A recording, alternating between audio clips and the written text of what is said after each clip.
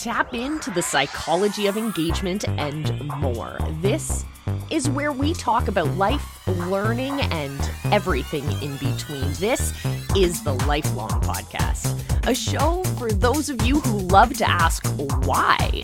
It's because we're marketers. It's because we're coaches. It's because we're change makers. Each week, we dive into the big questions and explore the psychology of engagement with strategies, tactics, and special guests along the way. Now, here's your guide, the visibility hacking queen herself, Coach Molly. Hey, visibility hackers, and welcome back to this episode of the Lifelong Podcast. I'm your host, Coach Molly from visibilityhacking.com, and as usual, it's an absolute pleasure to have you guys here with me. Today, we're talking about blended learning. We're going to go over a whole bunch of different ways that blended learning can take place and can take place in your programs. So if you're a coach, if you're a consultant, if you're in any way marketing your services to help people achieve a tangible result, well, you need to listen to this episode for sure. This season of the Lifelong Podcast, we're talking about the psychology of engagement. Psychology for marketers. We're blending it with the psychology of learning so that you guys can get those tangible results for your people. You can help them achieve those great successes quicker and faster and with more actual confidence than your competitors out there. So how about we jump into a variety of different ways that blended learning can take place.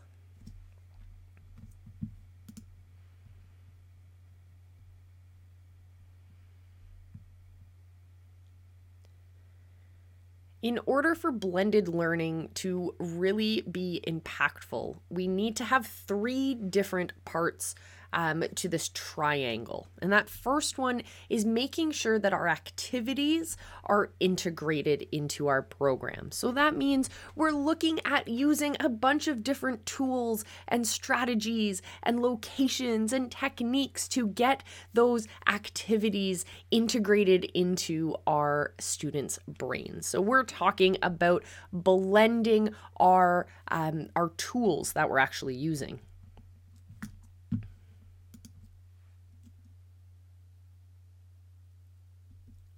The next part of the triad that we need is to also blend our locations. So in a traditional blended learning classroom setting, we would have part of the learning happening online where the students can do that at home on their own, and we'd have part of the learning that would take place in a classroom face-to-face. So when you're designing your digital programs, how are you going to navigate the necessity and the requirement for that blended location? The way that you can do this is by having your students pick that secondary location. The first location of the program is going to be online. You are delivering a digital program. But that second location can be up to the student, where you're not necessarily having that happen face-to-face, but you could have it in a small group Zoom room. That's a different learning modality, a different place. You can also have students pick places and projects that are interesting to their lives, in their communities, in their families, for example, and use those as parts of your projects. That way, they're blending that location as well. And the third part of this triad is to look at opportunities where we can blend the things that students are learning with the actual tangible result, with the work that they are going to be doing in the end. So this is why I love project-based learning, because you're bringing in a project, you're working through all the different questions and problems that would come through that entire project, and you're looking at each of the individual skills. When we're looking at integrating what we're learning with how we're going to use that skill moving forward, we're not only able to get them the tangible result in the first place, like congratulations, you've done this project, but they also understand the why so that they can apply that moving forward, so that it becomes an actual skill that they can market, an actual skill that they're able to fulfill on for their clients as well.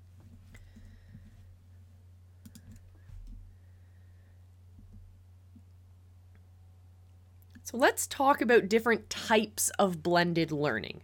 Some of these are all from traditional classroom settings, but we're going to discuss how we as digital marketers and digital course creators can really still fit into this blending learning model. So the first example is outside-in learning, which I love. It's the idea that we're taking questions and problems from the outside world, from our students' real lives, from their businesses, from their work environments, from their families, from their experiences, and we're bringing those into the classroom, and we're able to then work on relevant projects and relevant information, and they're able to learn through the problems and projects that are relevant to their own lives before they start the program.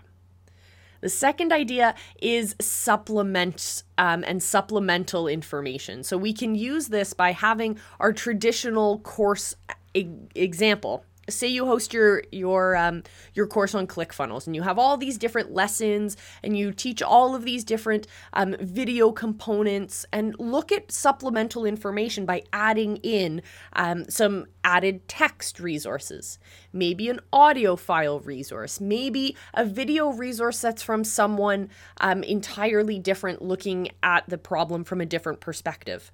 Maybe you're able to add those additional resources that are going to fill out for your students' full understanding of what they're actually learning. Supplements are the easiest way to break into this blended learning model. The next one is inside out. So it's the opposite of what we talked about earlier, where we're starting with our students' problems on the outside, the challenges and projects that they're bringing from outside of the classroom space into the classroom. Inside out is starting with a project that is created inside the classroom environment. I love doing this in small group coaching spaces where all of us together, my 10 or 15 students all together, are going to work through a hypothetical problem or a community-based project. We're creating something together. And it's through that experience that that the students are able to gain those skills and that knowledge and share that with the world. Another great example that I've seen recently of this in a different way is Tanner Jones and his Over the Shoulder Academy, where he's going through a process, he's working through a project, and his students are able to see him and interact with him as he goes through that process. So the students are able to learn from this classroom-based model. Yes, it's a real life example, but it's happening, the learning is happening within the confines of that particular project. And then they're able to create those tangential connections to what the students are currently working on as well. So it becomes relevant to the students' lived experience. Brilliant example. The next idea is flex. And really, I want everyone to make sure that they are building flexibility into their programs. When we are thinking solely in the idea of this is our outline, this is our program structure, we're going to create it, we're going to set it, and then we're going to walk away and forget it, that is the easiest way to create a program that's just going to die. If you don't continuously nurture that environment and allow for that flexibility where each cohort of your students is creating a slightly new rendition of that same program, that's where you're going to see your program, not just your students, but your program will begin to thrive. It's because we're actually giving our students something that's absolutely essential to their success, and that is this feeling of autonomy, the existence of autonomy. We want our students to be able to take control and have a hand in shaping their experience. And if we do that in the most impactful way we can, we're actually allowing a space for our programs to grow and to change. It's not just listening to feedback, it's listening to feedback and actually implementing the things that are going to create a better experience for your current students and for future students. It's amazing, but you have to actually have that as a part of your project. Yeah, you need to actually think about, do I have flexibility here? Are the systems and automations behind the scenes actually allowing me to have that breathing room and to have that flexibility for my students? The next kind of blended learning, the next group of them are fantastic when you're trying to give students a variety of different skills. And you just need to, it doesn't matter the order, right? They just need to go through the process. So the lab rotation is the idea that we're going to go through and experience these different parts of the project at different stations. So for a set amount of time, we're going to work on this, and then we're going to move to this next rotation. Connected to that is station rotation. So station rotation is the basic. We all have these different stations we need to go to. We need to experience different parts of the project. So when I design project-based learning for my coaching students, when it comes to designing their live streaming programs, we're going to be looking at each of the different important aspects of that experience, from traffic strategies to nurturing strategies to our actual tech strategies to our graphic strategies, etc., etc. We're going to be looking at all of those different areas, and the way that my course is designed is based on this station rotation that our students are going through different parts. When we go into the lab rotation is when we add in an element of those stations to be actually doing the thing. Not just learning, not just reading, but we're actually doing the thing. We're actually testing it out. So in this case, in the case of Live Academy, my program, when our students are actually doing their live streams, when they're actually integrating the skill that they just learned, and we do this by offering different badges. As you go through the program, you learn a little something, then you reach a challenge where you actually have to implement it. And when you implement it successfully, you get a reward for that before you can move on to the next one. It's based on the theory of lab rotations. So we also want to look at individual rotations because some students move quicker through programs than others. So when you're bringing on your cohort of students, are you allowing them to go through your program at their own pace, or are you expecting them to stick to a particular schedule? I find that we need to find a balance between those two because, yes, having that schedule is fantastic. It allows our students the accountability and that structure that a lot of people will need to stay on track.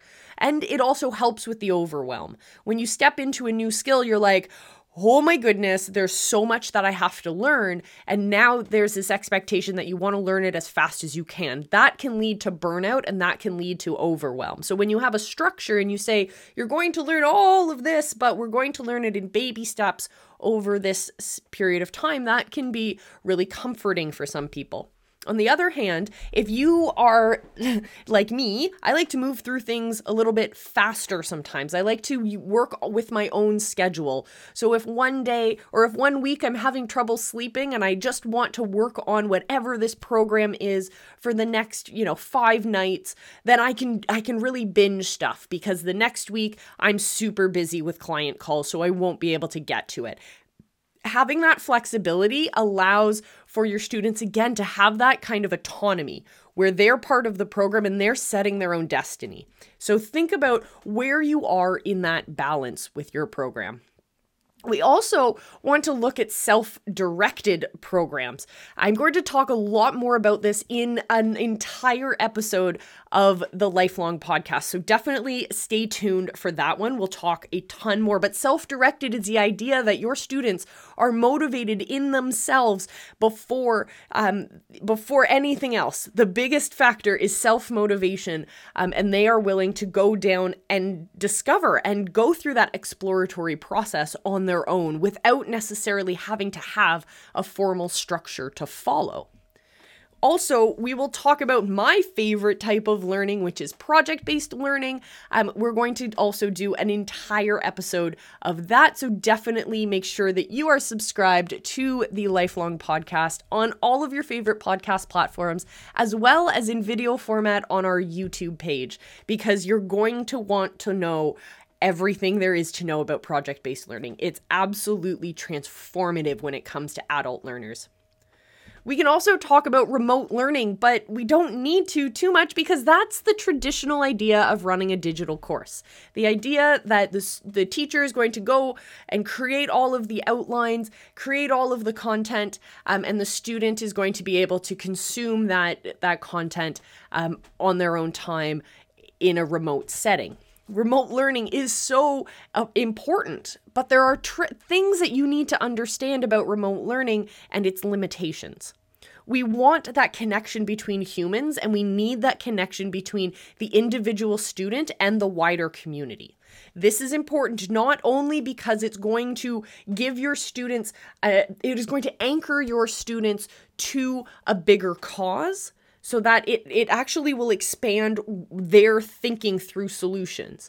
And it's also going to connect your students to the people and the spaces around them. It will actually allow them to tap into their own superpowers and help out and make the world a better place. And we have to think about community when we do that. So we need to not think about our students as isolated in their own little space, just as a flesh and blood human in front of a computer terminal. We need to think about how can we build into our programs a space for us to understand that community aspect of where our students are. When I started thinking about this while I was designing programs, it was absolutely incredible because we designed a program that was able to reach people in Northern Canada in these incredibly remote communities. And it was through understanding what their community reality was, where we were able to understand that we were working on incredibly remote native reserves. We were working with people who had crazy weather around them, which limited their access to the technology, which changed the way that we delivered content because we thought as program designers that the best way to deliver our content was through these really rich videos. But the reality when we started talking to our community members, our students, was that high-res video was not a great option for them because when it got way too cold, when the snow got way too high, when the winds blew way too much, their internet connection wouldn't be able to actually handle that. And so they ended up missing parts of the program. And it was only because we actually listened and we actually asked them about what that reality looks like. We were able to connect with these students and get them to be integrated into their communities around them so that the projects we worked on in that classroom, in that program, actually ended up benefiting people's lives. It wasn't just work for the sake of learning something, it was work for the sake of changing our communities. And we just happened to actually learn something through that process. That's how we change the world. But we need to think a little bit bigger. We also can think about the flipped classroom, which is something I hope that more people will take on as a learning theory. The flipped classroom is the idea that we as teachers or coaches are able to impart so much confidence and knowledge into our students that they are then able to teach us or to teach others the content that they just learned. It's when we are able to do that, to learn, to do, and then to teach, that we're able to fill out those parts of the process that we may not have thought about while we were learning the skill. We're able to create a better understanding and a better process and a better flow of information when we tap into that space of teaching someone else. So in your programs, are you creating spaces for students to teach other people about what they are learning? In Live Academy, I love to encourage my students to go live on their shows and talk about the process that they're learning, talk about what it is they're doing so that they can teach other people, because it's when they do that, when they're able to go through the process of thinking, how do I teach someone this? How do I break down this skill? How do I answer those questions? How do I explain this? That is when you know that they have truly mastered that, or they're on the way to mastering that skill. And I say that specifically because the next type of blended learning is mastery, and the understanding that once you practice, you're going to fumble, you're going to mess up, but eventually you will get to a point where something that was once really, really difficult suddenly becomes easy. And that is when you step into the space of mastery. Mastery doesn't just happen, or let me explain this. So I, for many, many years, have worked in recreation and teaching young kids and adults new skills and helping them live really healthy lives by staying active. And we know that if we want an adult to be active, we need to address it first when they are children, and we need to teach them the fundamental skills of movement, like kicking a ball or throwing something or sliding on the ice. These are running, skipping, jumping. These are fundamental building blocks of all movement that we can do, from dance to basketball, from being an Olympic athlete to just casually snowshoeing just to enjoy the environment. It's those fundamental skills that we need to have. So one of the underlying principles that really underlies everything in the recreation world when we're teaching these kinds of skills to kids is the idea of mastery. We as coaches and as teachers and as instructors need to make sure that we are building programs that create that space for our students to master a skill. And that means we're working on basketball drills constantly, but we're not just going to work on our layups. We need to also look at all of the other skills that are related to that same sport. We need to practice our layups, but we need to also practice our dribbling. We need to practice our passing. We need to practice our communication between our team. We need to practice our footwork. All of those different skills will help us when we work on all of them and we drill down into each of them specifically. Once we have done that, we can step back and play a game, and eventually, if we repeat this process enough, we will reach a space in which we have mastered those skills. That layup becomes super easy because we have mastered our footwork, we've mastered our jumping, we've mastered our dribbling, we've mastered the communication and the passing with our team members. Mastery is a wonderful space, but I'm saying it at the end of this presentation because I need you guys to understand that mastery doesn't come easy. It comes from creating more experiences for our students to work through and process through the what we're teaching them and the skills that they're working on. So if you incorporate more blended learning into your programs, you're going to be creating those opportunities for them. Think outside the box. Think about creating ways to integrate our activities, use different parts of our brains, look at ways to integrate parts of space and change up the atmosphere and change up that location where this learning is happening so that we can broaden the idea and our students can start to see that every experience in their lives can be connected to what you're teaching them. And you also need to understand that we need to integrate not only the finite skills that they're working, we need to not just focus on dribbling, we also need to play a game once in a while. We need to look for that connection of how the individual skills that we're teaching will get them those tangible results repeatedly. We need to not just teach our people how to crawl, we need to teach them how to run. And with that, my friends, I will leave you at the end of this episode. So thank you guys so much for joining me for this episode of the Lifelong Podcast. I'm your host, Coach Molly from visibilityhacking.com. It's been an absolute pleasure. I will see you in our next episode. Make sure that you have subscribed because we're coming down with some pretty awesome learning modes, learning ideas, and engagement techniques solely rooted in psychology, from learning psychology to engagement psychology and so much more. So make sure you're subscribed. And if you have a friend who you think would benefit from what we're putting down in this podcast, I'd greatly appreciate it if you shared this with them. The more people listening, the more people we're going to have on our team to change the world, change the way we do business. And with that, remember I love you and be excellent to each other.